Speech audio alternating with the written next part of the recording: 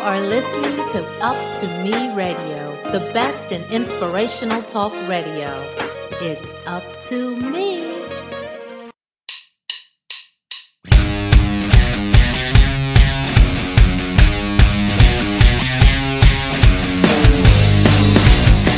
Welcome to Keepin' It Real with Jimbo, where you can listen to relevant conversations of everyday life with everyday people. And now, here is Jimbo.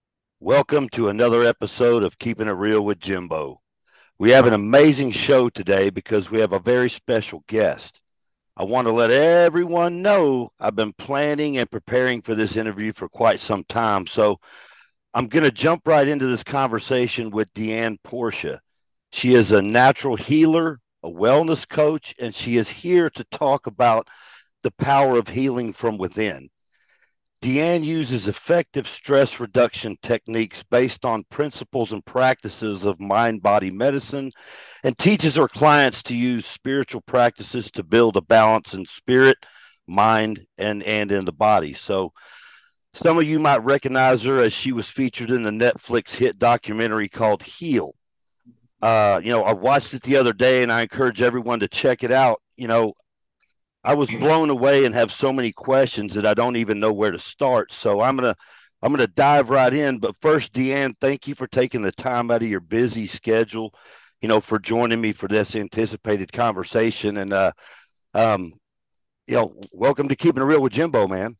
Okay, well, thank you very much. Do I call you Jimbo or Jimmy or James? Something.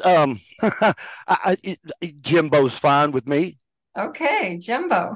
Most of my friends call me Jimbo. My real name is James Harlow.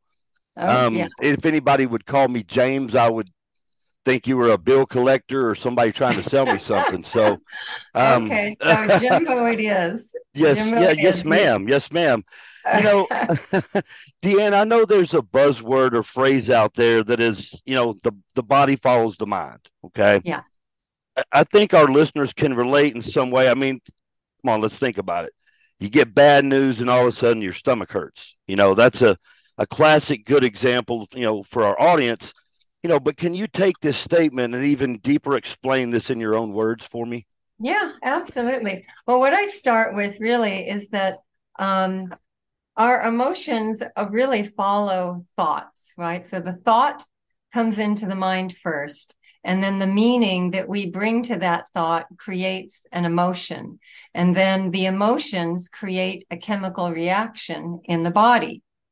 And, that chemical reaction, takes us down two different routes, which one could be the stress route, that freeze, fight, or flight route if we go into fear. Or if, we're feeling love and joy and gratitude, it takes us down that path of, growth. And each of those two responses in the body, one, if you're in the protection mode, when that fear mechanism is triggered, that freeze, fight, or flight mechanism, it releases the chemicals of stress. So the cortisol and the adrenaline, and of course your body is being prepared to either run away or freeze or fight, right? Mm-hmm. And then the opposite is also true. If we're in our joy and our gratitude, our love, the chemicals that are released are the feel-good hormones, the endorphins, the dopamines.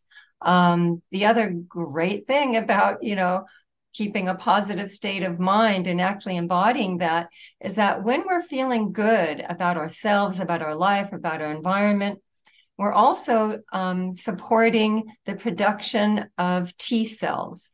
And T cells, along with helper cells, are what keep all of our cancer cells in check, right? So everyone has cancer cells in their bodies. Mm-hmm. And, it's our beautifully functioning immune system and the T cells and helper cells that really keep them in balance and in check. So that's the short version. Also, our feel-good hormones are stimulating the production of immunoglobulin A, or IgA for short, and that's the immune system's primary defense against bacteria and viruses. So, how we hold our thoughts and emotions in our body can either support our immune system or kind of impair it and hinder it. Wow. Yeah. I certainly, a lot of those, to be honest with you, the way you explained it, a lot of things kind of hit home, obviously. But What that's, comes up for you, Jimbo? well, it's just, if you're feeling good about yourself and you're, from whatever, and that change can come quick. It can come from anything, Hmm. going from, feeling down in the dumps to, being on cloud nine, and it can go from the opposite way as well. Sometimes, at least for me, I can't speak for everybody, but you could be on cloud nine, and 5 seconds later, next thing you know, you're in the dumps. But obviously, when you feel good and you have a good attitude about things just are perceived in a whole different way or a whole different manner, and your day goes by better, and so on and so forth. And how that ties into your body, obviously to me makes some sense. So that's pretty amazing to me. I had mentioned that you were in the movie Heal, but you also hold master's degree in spiritual psychology. You're a diplomat in the College of Mind Body Medicine. You earned a bachelor's degree in fine arts, certification in therapeutic touch. Your numbers, on holistic, association. The list goes on and on, right? You're Yeah. very decorated. You definitely know your stuff, and that's so impressive. But can you kind of take us back, and how did you get into this field of, spirituality, meditation, and energy healing? What sparked it for you? Boy. Yeah, well, it was I guess getting on this healing path really started with a personal life upset, and that was going through divorce over 20 years ago. And I was looking, how am I going to reinvent myself? Because I wanted to start anew, and I didn't know what I was going to do. I'd been out of the workplace for a lot of years because I was just really kind of a pampered housewife, which I Hmm. got to enjoy Right. and got to go to art school and stuff. But hadn't really been in the workforce for a long time. And as a part of my own healing process, I went to a place called Esalen up in Big Sur, California. Hmm. And that was a place that has been around since the 60s. And it's really, they have classes and workshops in human potential movement and development. And a lot of well-known therapists of the times, were teaching there, Fritz Perls and Gestalt therapy and all sorts of stuff. And so it was a place that I had always gone up to for many years as a kid, not for the workshops, but actually to enjoy the hot mineral baths that were there, because there's Hmm. these natural hot mineral springs that overlook the ocean, the Pacific Ocean. It's absolutely magical.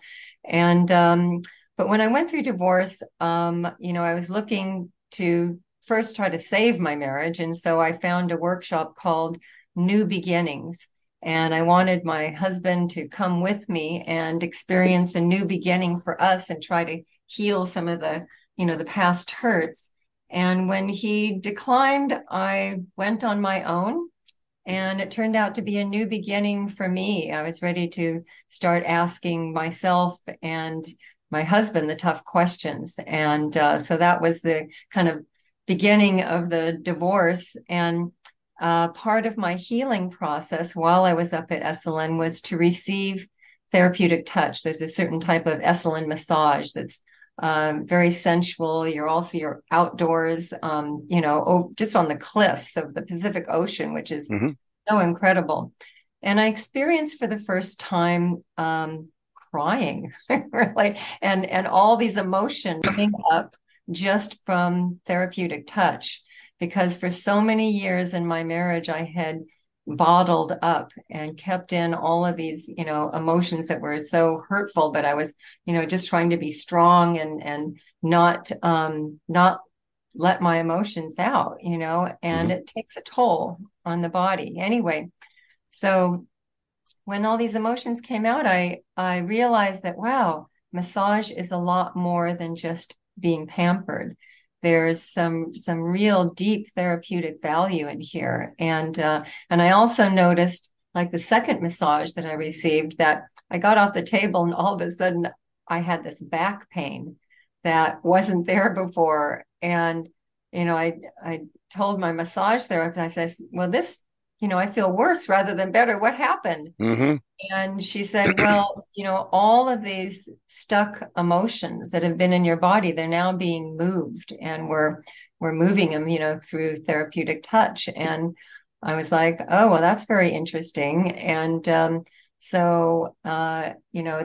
kind of back spasm seemed to lessen and remedy itself in the next day or so. But it opened my mind up to the idea of, wow, the emotions can really be stored in muscle tissue and in the body. And that was kind of a revelation for me. Mm-hmm. And so as during my own healing process, I was receiving more therapeutic touch from different practitioners and experiencing a lot of different things. Energy work came into it. And I thought, well, maybe, this is what I'm going to reinvent myself as a body worker. So I started off really in body work and got certified in a lot of different modalities. And then also energy work from a Native American perspective, because that was one of my teachers at the time up at Esalen. And looking to take that next step in my career path. So I did massage for several years, and then I wanted to, progress beyond that. I didn't want to just be a massage therapist my whole career. So I was looking at the next step, and I considered homeopathy, acupuncture. Needles kind of give me the willies, so that wasn't an option. Right.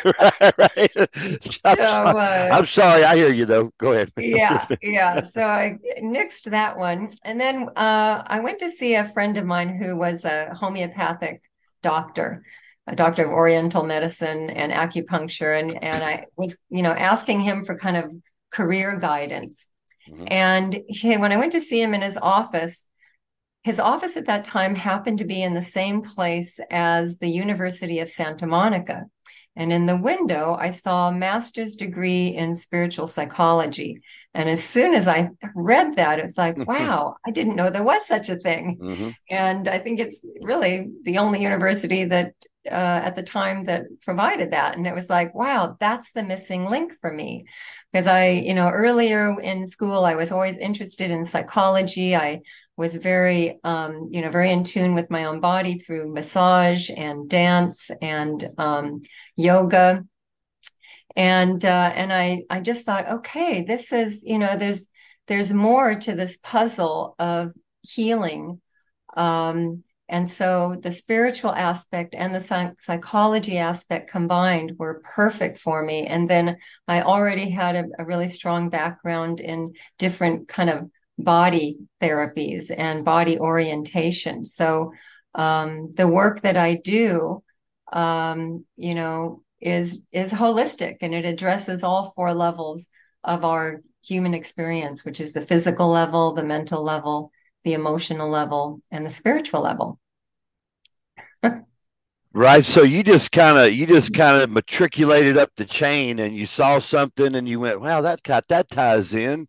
And then he went somewhere and said, oh, hey, learn something else that ties in. So is there any more things that we can tie in? Are you topped out on the learning mode, or where do we go from here? Where do we go from here? The learning always takes place, I have to say. And now, I'm really learning so much from my clients. I'm blessed to work with hundreds and hundreds of people from all over the world and all walks of life, all different, religious or spiritual backgrounds, different cultures. And it's so fascinating. And I think that's my greatest learning is working with my clients, which has been just remarkable. And largely, I have to thank and acknowledge Heal Documentary, which, catapulted my presence out to the world, which is great, Right. The way Heal documentary is now on Amazon Prime Video. It left Netflix. Okay. I gotcha. You know, Deanne, this is a question I've really wanted to ask you. Okay. Can you talk about how childhood trauma can affect our physical and mental health as an adult? Mm. Yeah, that's a really good question, Jimbo. Trauma comes up a lot in my work. Mm-hmm. And, in the movie, you see me working with an advanced stage cancer client. She was Mm-hmm. diagnosed with stage 4 colorectal cancer Mm-hmm. um, back in 2013, I think. And she's been, clear of disease, no evidence of disease Mm-hmm. since 2014, which is really wonderful. And it's, and since the movie has come out, I would say 30% of the clients that I work with from all over the world have an advanced stage cancer diagnosis. And it's not uncommon for these types of diagnosis to see some sort of abuse or trauma, sexual abuse, Mm-hmm. in the history and in childhood. So I've been tracking that, and it's very interesting that seems to come up. Not surprised, but going back to your question of, how does early childhood trauma affect the adult? So the child, comes into this world and they're completely innocent, they're Mm-hmm. really come from source from the spiritual perspective. And, roughly between the ages of 3 and 12, they start to be aware of, the adult world around them. And some of those adult worlds are pretty crazy and Right. scary. And so they develop protection mechanisms and survival strategies to, kind of just cope environment and try to make themselves feel safe somehow. Those early childhood experiences get imprinted in the subconscious mind of the child. And that, by the time, the child reaches, 20s or, yeah, probably 20s, then, or young adulthood, the subconscious mind, which represents 95% of how we respond to the world, Mm-hmm. as Mm-hmm. adults, is really run by that subconscious mind, right? So 95% of how we respond to the world has been imprinted from those early childhood experiences and those protection mechanisms and coping strategies that we developed early on. Does that make sense? Absolutely. And you know what? I'm going to go off the cuff a little bit. And I had a Yeah. question in my mind here. I wish there was some type of so how do you stop it? How do you fix it? How do you figure it out? Like, I mean, if you're, you know what I mean? I don't know. That's like the first question that came to my mind. And as I was listening to you, I was like, Jimmy, don't get off track here and get way down in the woods because you never know where you may end up. But I just that was just the first thing that came to my mind, and I'm glad you kind of laughed. But how do you fix it? There's no way to go into and figure out how many kids are being abused, I guess, Okay. and, Well, and okay. then and then track it to, like that's extremely interesting to me, and I what you're saying makes so much sense to me. But I'm sorry. Go ahead. Go ahead. Yeah. Finish. Yeah. So, this is the core of the work. This is what the work is all about, Right. right? Right. And so, this just childhood imprinting. Hmm. There's a process that I use, lots of different methods. The healing part of it is taking a look at that inner saboteur voice, that resides in the subconscious mind of that adult that, because of childhood experiences, believes that they're not good enough, they're not lovable, they're not worthy, right? Hmm. Also looking at that inner that has been traumatized. So working with those two entities, if you will, the inner child and the inner saboteur voice, to transform them into inner allies to support goals for health, for wellness, for happiness and success.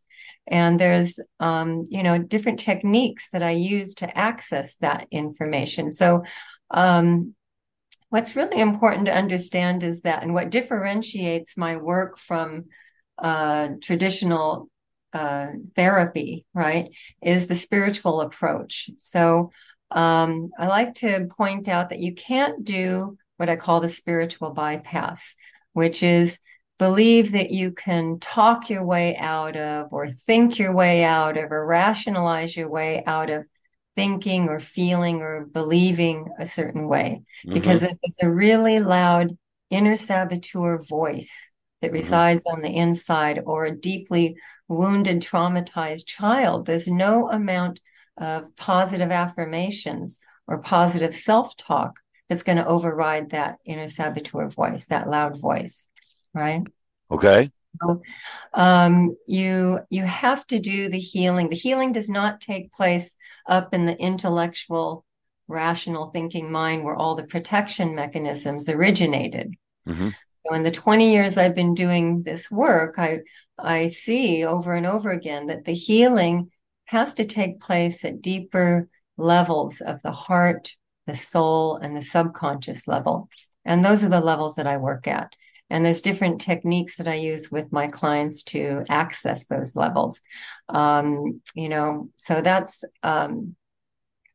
how I work. Does that answer some of that question about absolutely. Absolutely. My wife is really into meditation, but the concept of being aware of, feelings or surroundings, listening to your breath, looking at the light in a different way, frequencies, envisioning your future or your life or health in a calm state, for me is really difficult. Trust me, I tried a handful of times and my mind just wanders. My wife says I have a monkey mind. Okay. What advice would you give someone like me who I guess maybe my outer soul, my outer Jimmy is, I've always denied it and always just thought it was just, something that was kind of crazy, which, I've legitimately been diagnosed with what they call ADHD, but, what that gets into meditation, how can you help somebody like myself, or what would you do? Yeah, that's a really good question, Jimbo. So, because, you're not alone in that. A lot of people, suffer from what is diagnosed as ADD or ADHD or monkey mind, where they just can't, focus on one thing. Monkey And mind. for those people, telling them to sit down and meditate is really hard because their mind is just racing and racing, right? So one of the things that I'll have them do is to start a mindfulness practice, right? So rather than trying to sit still, which is hard, and calm that mind, bring a mindfulness practice into taking a walk, right? And nature, by the way, plays a really big part in the work that I do. So nature is a healer, teacher, and inspiration for healing. So I'll say, take some time every day, take time for yourself first, to go for a walk and make that a mindful meditation, like a walking meditation for yourself. And during that time, I don't want you to be listening to a podcast, don't want you to be, making a to-do list of the day, but I want you to be mindful of everything that you see in your environment. Right? Hopefully you're out in nature someplace. So I want you to look at the ground that you're walking on. Look at the rocks that show up. Look at the plants that are next to you. Look at the trees. Look at the clouds. Any birds that you happen to see. Being mindful. Also bringing attention and mindfulness to your breath. How does your breath change as you're walking? And what is your pace? Are you walking fast? Are you walking slow? Um, and bringing a mindfulness practice to walking and a lot of things, even washing dishes can be a mindful practice, right? Mm-hmm. Because you're watching your hands, as you're looking at your hands and washing dishes, you can be going, wow, these are really great hands. These hands have like helped me through so many things in my life, you know? Mm-hmm. And they've really served me. So bringing a sense of also wonder and awe to your environment, to your actions. Mm-hmm. So this is like a shift in consciousness and awareness, and that's one place to start. The other place to start when you feel that you can sit and try meditation is to focus on the breath, right? So you want to try doing a little breath exercise with me now? Oh my goodness. Hey, all right, here we go now. When you say focus, I'm sorry. I was thinking so crazy. I was thinking I'm walking outside and I'm trying to look for my breath or something. I guess you're talking Oh, about my breathing rate, right? No, I'm being a little bit funny. No, but you're talking about like your heart rate. Is that what you mean? nope, focusing on your breathing. So are you seated right now? I absolutely am. Yes, ma'am. Okay. So what I want you to do is to sit up straight where you're seated, uncross your legs if they're crossed, place both feet on the floor.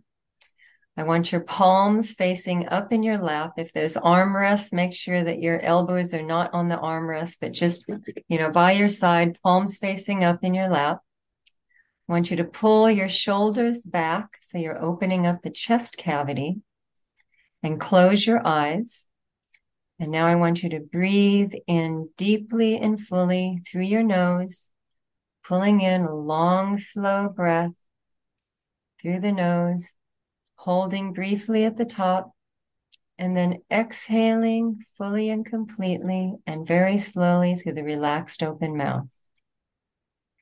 And again, inhaling fully and deeply through the nose, filling the lungs to 80% capacity. And exhaling fully and completely through the relaxed open mouth.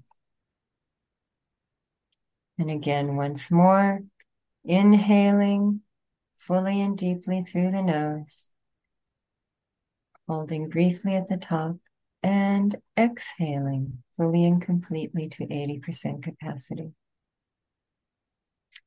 Okay, so now how do you feel after that? Well, I certainly feel relaxed, but in my mind, I'm thinking, I hope I don't fall asleep. And I'm like, but you know something though, I can definitely feel it. You do it more than three times. Am I correct, or you just keep doing it until you feel comfortable doing it, or is three the number? Or Well, the more kind of practiced you are at this, you can completely calm down your nervous system and calm down that monkey mind in 3 breaths. now, if I was sitting on my couch and the music was like you're in the spa or whatever, and when I've gone and gotten my blood pressure taken, Mm-hmm. um, uh. I go in there the first time they take it, and they're like, "All right, lay down for 20 minutes, and we'll come back." And Because the it's doc, racing, it's high. and the doctor would make me lay down on the little bed there and turn Yeah. off the light, and I would I would just lay there and go, okay, and then they would come back in and do it again, and they'd be like, "All right, you're good, you can go." Okay. Did the blood pressure decrease then? Did it improve? Absolutely it did. Yes. Yeah. I think Yeah. if I would have been doing that, it probably would have went down a lot faster before I went in there. Yeah. Yeah. So there's just a lot of anxiety there, right? Well, what's funny because they're going to do. You're going in there. You already have high blood pressure, and you're going in there. They're going to check it, and then and you when they tell you your worst fear, you're like, because that's all you're doing is sitting there thinking about it the whole time when you're going in there. Or at least I am Well, anyway. yeah, speak for yourself. All right, now. You, Yeah. oh, So next time you go in, try this diaphragmatic breathing exercise, while you're in the car before you walk into the doctor's office. mhm. And then while you're sitting in the doctor's office, waiting for them to take you into the examination room, practice it again. And then while you're sitting there and they, put the cuff around your arm, practice it again. Right, right. Absolutely. Yeah.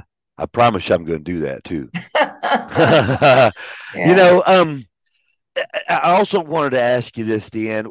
What is the grounding process and how does that work? I don't think you touched on that. If you did, I want to go down that Mm. hole a little bit. Yeah. So, what do you mean by grounding? Um, Because you it's had two different, mentioned, but go ahead. well, yeah, you had mentioned I guess there's two ways you can go, or I don't want to try and repeat back what I tried to Okay. learn in a short process, but does that striking a bell with you Yeah. Yeah. So about there's, how that okay. So can help you out as you anyway? Go ahead, ma'am. yeah. Yeah. Okay. So there's two, ways that I think of grounding. Grounding, Right, oneself in the moment and being present, right? And right, grounding oneself from that monkey mind also right. can be a process of, as simple as going outside barefoot and letting your feet feel the grass, the dirt, the soil, whatever is beneath your feet. So grounding yourself Mm-hmm, on Mother Earth. mm-hmm, Okay, so that's one aspect of grounding the physical body, right? mm-hmm. Then the other part of grounding that I think you might be referring to is what I call anchoring. So when I do, these deeper processes with my clients and we're accessing the deeper levels of the heart, the soul, and the That's exactly subconscious what I'm. level. Yes, ma'am. Okay. That's it. That's it. That's Yes, it. ma'am. That's Okay. that's it. Now you got it. Yes, ma'am. Yeah. So those are really deep processes. Uh huh. And and what that means is that we're going back in time. We're going back to early childhood Mm-hmm. often, or we're going back to trauma or something. And it can be a very emotional experience. Um, and so to anchor that experience, um, before I give an anchoring process, again, this has to do with not doing that spiritual bypass, but doing the deep healing work first, Mm-hmm. right? Which is on that heart, soul, subconscious level. Then we can anchor that new experiential awareness in the conscious mind through a variety of techniques. And one of the techniques is called neuro-linguistic programming, or NLP for short. And Mm-hmm. NLP is that's where your positive affirmations come in, right? Positive affirmations and self-talk. So I will, give a personalized phrase for someone to work with um, for 32 days as a grounding or an anchoring of the deeper process work that we had done. Mm-hmm. And that's, that anchoring, the NLP work, what that does is it actually creates a new neural pathway in the mind. So, a lot of our fears and habits, I said everything is, the adults working 95% of the time from the subconscious, right? Really Mm-hmm. not being aware. So, and only 5% really of the choices that and how people respond in the world are, made consciously. So that means that, people are making kind of behaving and responding to the world based on the perspective of protection mechanisms and survival strategies that were developed between ages 3 and 12, Mm-hmm. roughly. Mm-hmm. Okay. So creating new neural pathways to rewrite that old program is one of the anchoring processes, and that's the the NLP work. Right. There's other anchoring techniques that I use through different types of homeworks that I assign after each session. And then I never know what a homework might be until the end of a session. But it'll be something that addresses either the physical level, the mental level, the emotional level, or the spiritual level. Wouldn't that kind of lead you back to, even in some aspects of, it always just seems like it goes back to something, whatever that something may be, right? Um, am I kind of, and it doesn't seem like it ties in together with the same thing about the kids that maybe, or some that had childhood trauma. Am I right? Or something Yeah, along those lines. I mean, and then yeah, how your health goes, and yeah. I mean, all this is just so extremely interesting to me. Um, and you probably touched on this, but I wanted to maybe elaborate a little bit more on Mhm. you had said that the healing process starts in the heart and soul. Yeah, Okay. yeah. Just elaborate a little bit more on that for me. Yeah. So, traditional approaches to therapy largely focus on cognitive and behavioral approaches to give someone an understanding that, oh, yeah, you had this, you experienced this childhood trauma, and that's why you're behaving this way now in the Right. present, right? So that gives you an intellectual understanding of why, maybe, right? But that Mm-hmm. doesn't heal anything. Right. So, I've been doing this work for over 20 years. And where in my perspective, which isn't everyone's perspective, where traditional approaches fall short is that, you know, healing doesn't take place in the mind and in understanding.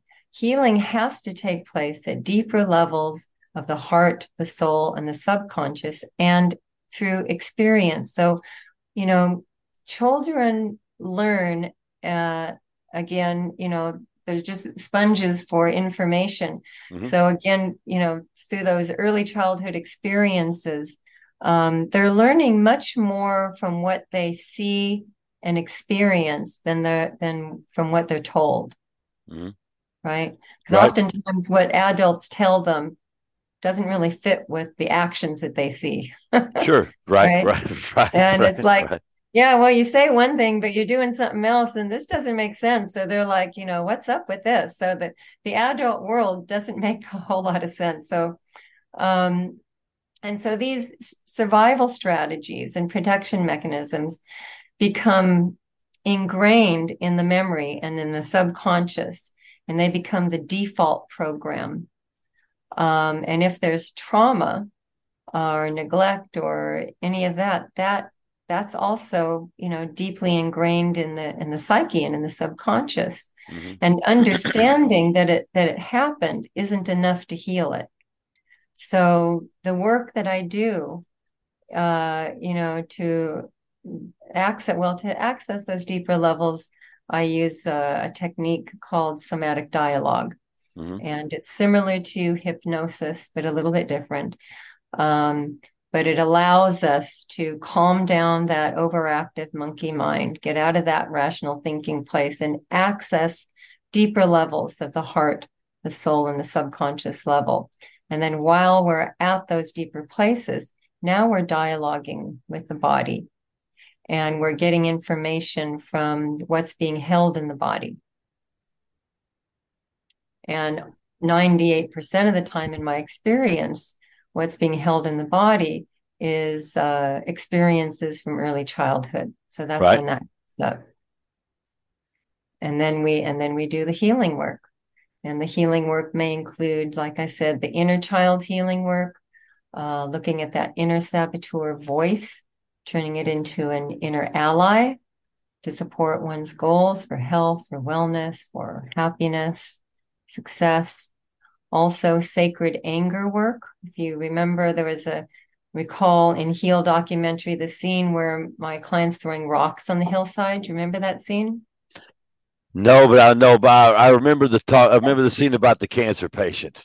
Okay. Well, she was throwing rocks at one scene, and that is an example of sacred anger work. And what that is, it's another healing Mm-hmm. modality, if you will. Mm-hmm. And that is moving that low vibration stuck energy that's been held in the body Right. from trauma, from whatever, right? Right. So physical exercise with intention is helps to move that stuck energy from the body. And it's not the only way to do it. When I was healing, after divorce, and then later on after the death of a beloved, my sacred anger practice was to go mountain biking. Right. And every day I would like pump up this steep hill and I would allow myself to emote, because I knew in both of those experiences that there was a lot of darkness that was being held inside my body, a lot of anger, a lot of hurt, a lot of sadness. And I identified it in my body as this sludge, this mud that resided in my solar plexus. Mm-hmm. And so while I would pump uphill, I would allow myself to release that, because I knew if I allowed those energies to stay in my body for any length of time, it was going to make me sick. And it was going to weaken my immune system. And I didn't want to do that to myself. So intuitively, I knew that I needed to move that stuck energy. And so my method was mountain biking.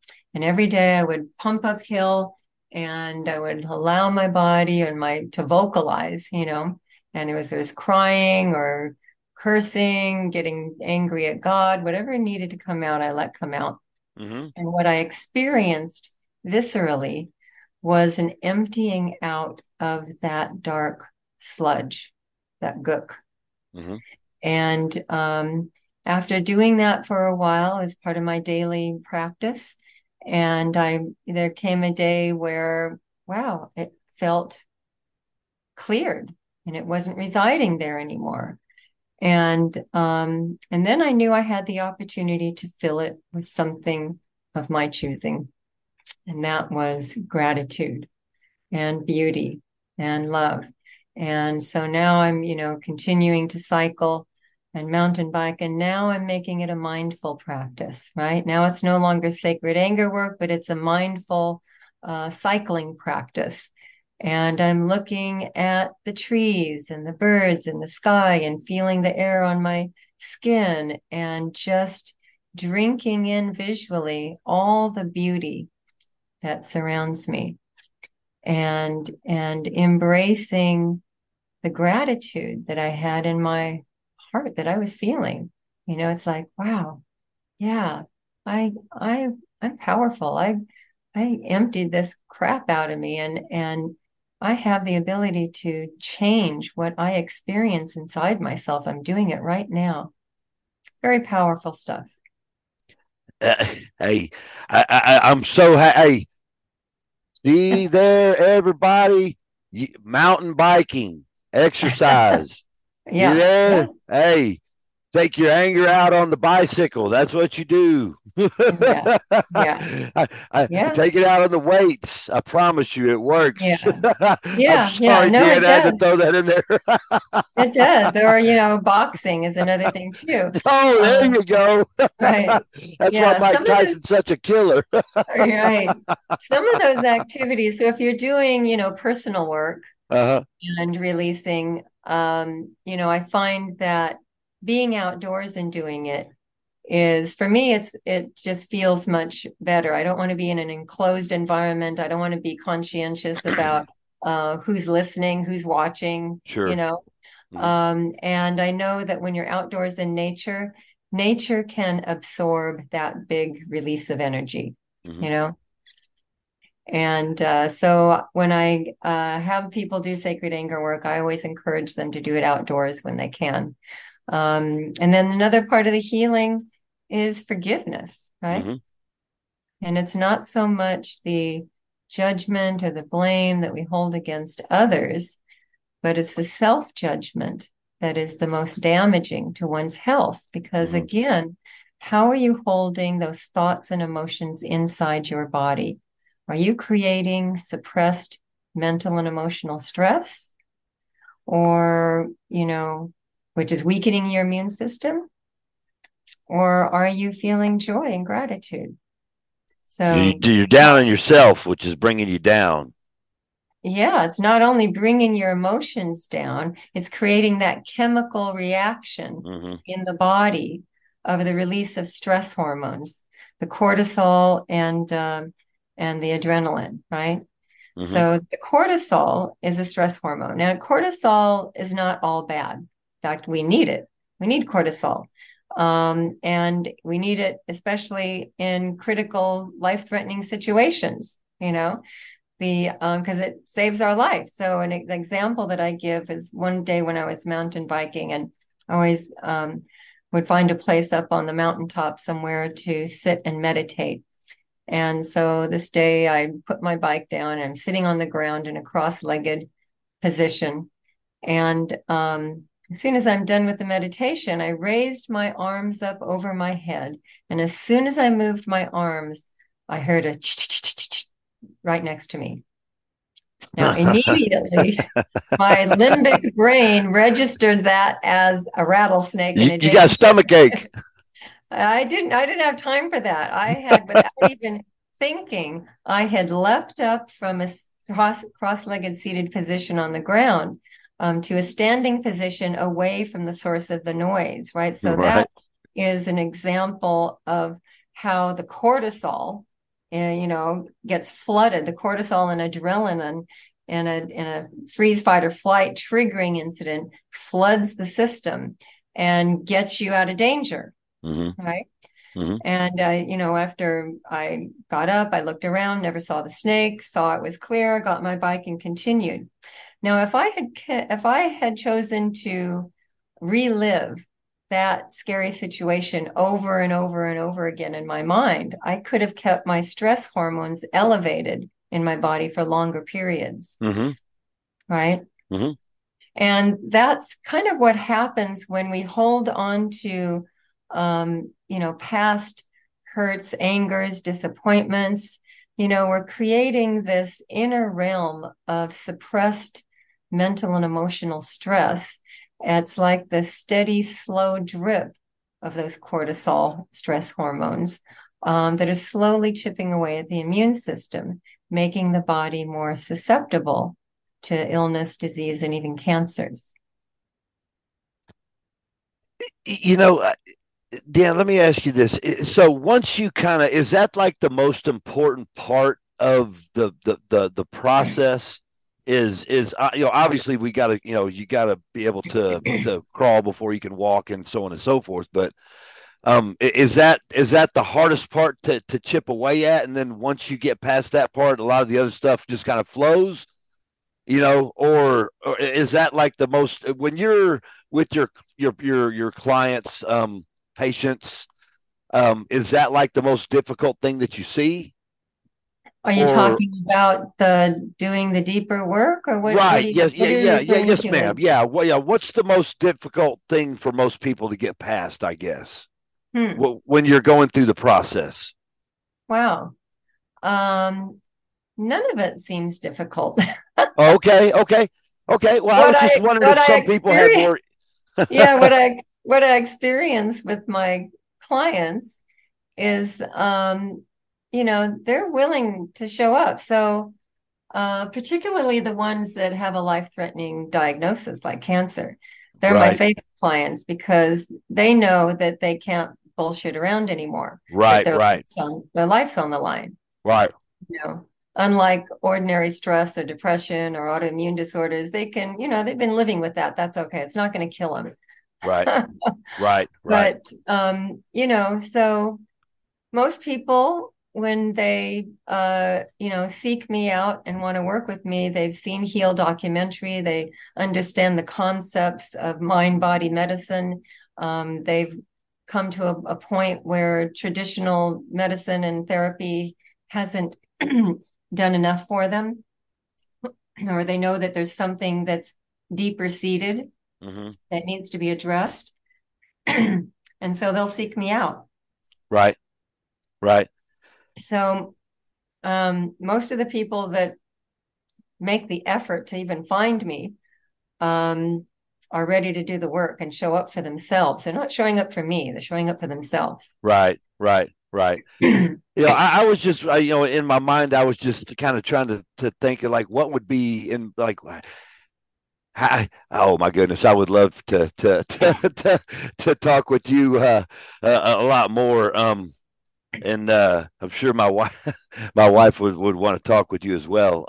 Something I work with a lot of couples. Oftentimes I wind up working with one individual first, and then, their partner sees some significant changes happening in their life, and they're like, maybe I'm going to check this out for myself. So, they might book a session with me, and oftentimes it'll alternate between individual sessions and then couple sessions. So Sure. all that's possible. Well, she's gotten me more and more and more interested as time goes on, and just listening to you, and listening to her, and gathering the information that I've gathered is just a pretty an amazing thing on how all that stuff ties in together. It's all connected, and that's why she's told me that 100,000 times. It's all connected, and that's why it was so important for me early on in my career 20 years ago that that one modality wasn't enough. It had to be, it had to include body, mind, heart, and soul. Had to.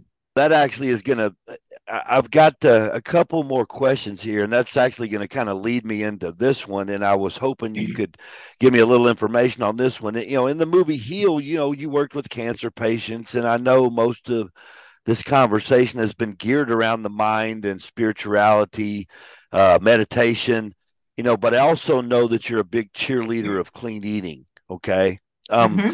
Can you go into a little bit more detail about that, and perhaps how food can give us a higher frequencies and therefore better health? Do you honestly believe there is a way to prevent cancer when it comes to our lifestyle and behaviors? Okay, so that's also a lot of questions. So we'll deal with the food first. So I'm not a nutritionist, so I don't give nutritional guidance. That's not my expertise. Okay. I know the basics because that's how I live my life. Right. Okay. And so I eat, largely fresh fruits and vegetables. I eat more plant foods than I do meat. I used to be, a pescatarian, I would say, where I just ate fish, and maybe once in a while chicken. But then I broke my wrist when I was mountain biking. And when I was healing from that, my body was saying, red meat, red meat. And so, that's when I reintroduced good quality red meat. So once in a very, very great while, maybe, I don't know, once or twice a year or something, I might have a little bit of good quality red meat. So I make sure that it's, like grass fed and hopefully no pesticides or hormones or any of that bad stuff that they put in things. And, I stay away from the highly processed foods. Doesn't mean that I don't ever have a craving for like a potato chip or a bag. No, small one. Okay. But what's your favorite potato chip? Oh God, I really don't have one. I never buy them. The only time I eat them is if I go to someone's party and there's like a bowl of then it's like, you have one, you can't just have one, unfortunately. No one can eat just one. No, I got you. Yeah. So, but, I've just done things in my diet over the years to refine it more and more. And I stopped drinking coffee years ago and I switched over to yerba mate, which is like a green tea. It has a lot of antioxidants and different health benefits. So I just prefer that. But I also loved the ritual of making cappuccinos for so many years. So I just run my yerba mate leaves through the cappuccino machine and I make my own fresh almond milk and it's delicious. So, yeah. So, the I'm very aware of the phytochemical nutrients in fresh vegetables and fruits. And when I cook, I cook with color, you know, the Okay. deeper color that the vegetables and fruits are, the more phytonutrients they have in them. So, Okay. and so I cook by color and texture. Okay. And Okay. then I'm really good with spices, so it always tastes wonderful. And Okay. so that's I guess, the food part. And what else about food? Mindful eating. Oh my gosh, this is a really important part, really, because, um, you know, uh, good nutrition and digestion and assimilating the food really has to take place. It starts in the olfactories first, right? So, I tell people, try to make your own foods. Don't, go out and do fast foods, because it's missing the special ingredient, and that's the love, right? Hmm. So, um, when you're preparing your meals, when you're cooking and you're, starting to smell the aromas emanating from the kitchen, that's stimulating the gastric juices. And so the digestive process is already starting in, Hmm. with the olfactories. So Hmm. that's the first part. And then mindfully eating, not gobbling it down, but being mindful of each delicious morsel, and that's helping the digestive system to digest the food and also extract the nutrients that it needs, because you're not stressed out over eating or while eating, right? Right. So mindful eating, mindful food preparation um, helps the body to assimilate the nutrients. When you say when you say the love, to Hmm. me, what I thought of was, is that like what you mean by like the satisfaction of, like, mowing your own grass, or Yeah, washing your own car, or, you're making your own food and you're smelling it, and maybe you're in there with the fam, or, whatever, doing your thing, talking. Is that what you mean by the love? absolutely. There we go. Absolutely. Well, if you're bringing love to that practice, I mean, if you're mowing the lawn and you're angry, maybe it's sacred anger work then. I don't know. Hey, maybe that's But your, maybe that, right. Maybe that's yeah, your mountain bike right there. I got you. yeah. But just bringing a mindfulness practice to all of those activities: washing the car, mowing the lawn, food preparation, washing dishes, making a bed, you know, Hmm. all of that is a mindful practice. I got And you. when you practice mindfulness, it does help to train that mind to slow down and focus on what you're doing, being present in the moment. Right. That's really important. Being present in the moment. Don't want to waste time really worrying about the past, worrying about the future, because all there is right now, this present moment. Hmm. Well, I tell you what, I got the biggest question of all for you. You ready? Oh, I'm ready. All right, this is it. You ready? I want you to tell us about your company, Portia's Wish. Oh, thank you for asking about that. Yeah, Portia's Wish is something that I conceived over 20 years ago when I was doing my master's course in spiritual psychology. I actually wrote a book based on that, Hmm. and or called Portia's Wish. And WISH is an acronym. It stands for the Whole Integrated Self-Health Path to Healing, Loving, and Living Consciously.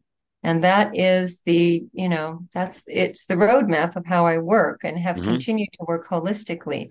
So, um, you know, whole, a whole person, integrated, meaning integrated body, mind, heart, soul, Hmm. self, because it's the self, the individual that you're working on, right? It's your body, it's your vessel. Hmm. And for health, right? We're only the individual is responsible for their health. Doctors aren't responsible for the health. The Right. individual is. Right. So, and, and it's based on, and when you start being more mindful about, and, your responsibility to your body temple, you start making,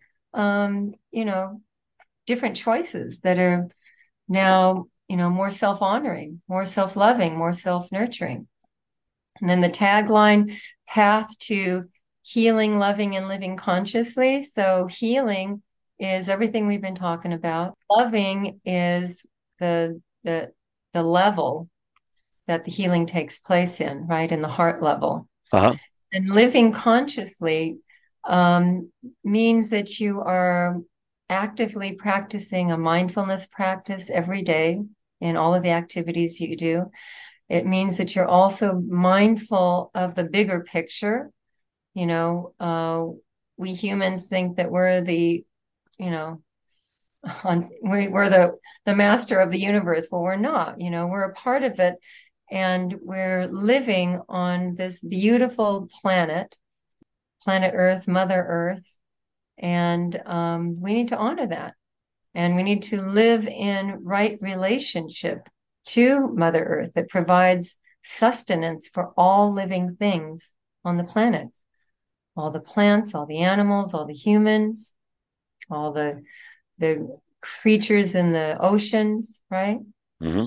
And also thankful and grateful for air and the sun and the clean air, right? And the sun is what energizes all of us. Mm-hmm.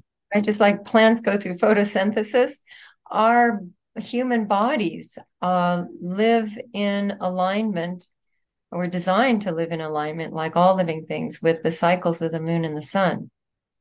And we have a circadian body clock in our bodies that go along with the cycles of the sun and the moon, and that 24-hour circadian body clock affects every cell and every organ in our body. It's all connected. Right. Mother Earth, Father Sky, our bodies, all the plants, all the animals, all of that. So the Indians were right, huh? Yeah. My early teacher, Chunka, who is a beautiful Cherokee man I met at the Hudson, that taught me the Native American traditions, and to honor Mother Earth, Father Sky, for directions, the plants, the animals, the ancestors, and so that living consciously, in the tagline, is about living consciously and in right relationship to the earth, So when you go shopping, for something that you think you need, is it going to eventually wind up in a landfill? What kind of choices are you going to make, Right. Right. We don't need so much stuff. I'm not a hoarder, but I throw it in the trash, so I'm sure it ends up in a landfill. Or you buy something, you buy a $30 toy for your kid, and a year later you're selling a garage sale for $0.25. Yeah, I know. So maybe you ought to find another way to get that toy. Go to where do they have these community exchanges where you swap clothes and toys and all that kind of stuff. So you're not buying more new stuff that's going to wind up in a landfill. Right. Give it a longer life. I mean, we all can every day we can make different choices that support our health, that support our happiness, that support living in right relationship with planet Earth. Hey, it all ties in together, right, Diane? It all's connected. It's all connected. We will make sure that we have your website and your social media info, in the show notes, as well as a few videos that I encourage everyone to check out. Thank you. I just want to, if I can just add also, Jimbo, that I have a YouTube channel. It's called, Diane Porchia. And on that YouTube channel, I have many different playlists. And there's playlists on healing cancer. There's playlists on relationship. There's playlists on, I think, mind, body, health or wellness. And then there's some personal stuff up there. You can learn a little bit more about me personally. I also have an Instagram account which is my full name as well, Diane Porchia, spelled Dianne, and then P as in Paul, Orchia. And I'm on Facebook as well. So lots of ways to get in touch with me. I've watched a few of those that you mentioned. So I encourage everybody to get down into it. I promise you, once you spend a few minutes, and it'll blow your mind on how a lot of these things connect. And I promise you, I will try to use a few of these practices that you shared with us today. It'll make my wife happy. And we all know the old adage, happy wife, happy life. Yeah, but something, you want to do it for yourself first. Nah, I understand. Right? I'm sure she would agree.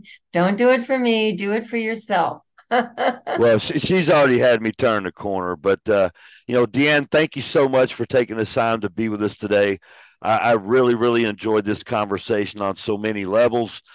I hope you guys can benefit from all the good nuggets that Deanne shared with us. I also hope that you can take some valuable information from the conversation and can apply it in one way in your life, or maybe in someone, that's close to you. All of Deanne's contact info will be on the show's landing page. Please take a minute and check it out. It just might be life-changing for you, okay? Don't forget, everyone needs to hit the subscribe button so you don't miss any of the other episodes. And lastly, remember, we are syndicated, so this show will be on Up to Me Radio channel and all the following popular apps: Spotify, Amazon Music, Alexa, Apple Podcasts, Google Podcasts, iHeartRadio, and TuneIn. I look forward to serving you all in episodes to come. I'll see you next time, and cheers. And as always, peace out.